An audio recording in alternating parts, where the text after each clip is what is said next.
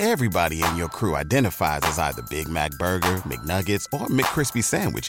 But you're the Filet-O-Fish Sandwich all day.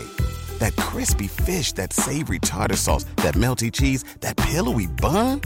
Yeah, you get it.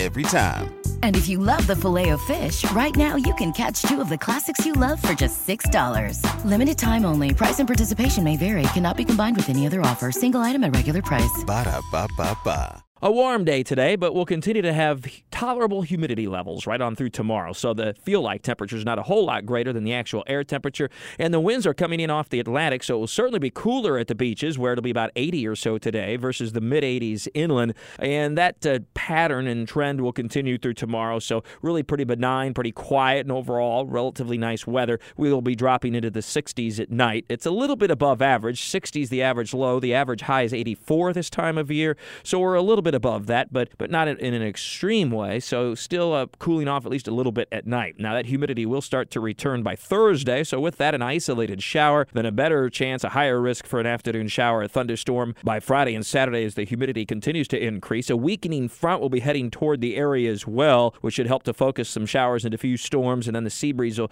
become more active too with the higher humidity. That front will be part of a major storm system that's going to move through the middle part of the country over the next few days. By the time the front gets here, it's relatively minor. It's weakening. It's pretty typical for this time of year. But in the meantime, from Texas to the southern plains all the way through the Midwest, there'll be several days now of severe weather that could include significant outbreaks of severe thunderstorms and even tornadoes. So it'll be likely a headline maker moving across that part of the country, but weakening as it moves in here, but also a little bit of chance for some rain. And that's welcome rain again by the end of the week and into the weekend. I've updated the BURESH blog, more on the plane, of course, that skidded into the St. Johns River, some images, first alert Doppler radar shots, some pictures, and weather information from that evening as the plane was trying to land. And then also, this is Hurricane Preparedness Week, so I have a bunch of links to some tips for the hurricane season that won't be long before it's here, you guys. Just a few weeks. Starts on June 1st officially. And then, of course, as I've been mentioning, the Hurricane Awareness Tour, its last day is right here in our area. It's Brunswick, Georgia on Friday. I'll be up there along with Corey Sima and Garrett Beatonbaugh and the First Alert Storm Tracker as we talk to some of the pilots of the planes that are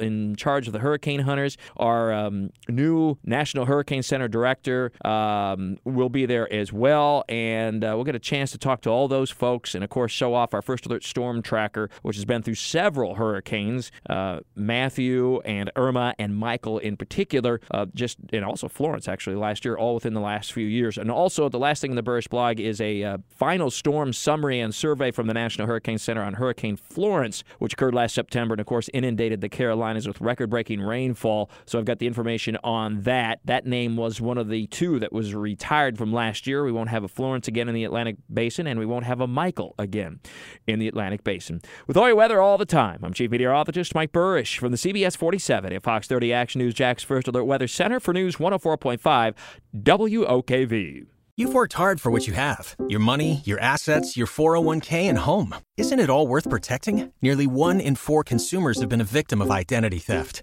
LifeLock Ultimate Plus helps protect your finances with up to $3 million in reimbursement. LifeLock alerts you to identity threats you might miss. And if your identity is stolen, your dedicated U.S.-based restoration specialist will work to fix it. Let LifeLock help protect what you've worked so hard for. Save 25% off your first year on LifeLock Ultimate Plus at LifeLock.com/aware. Terms apply.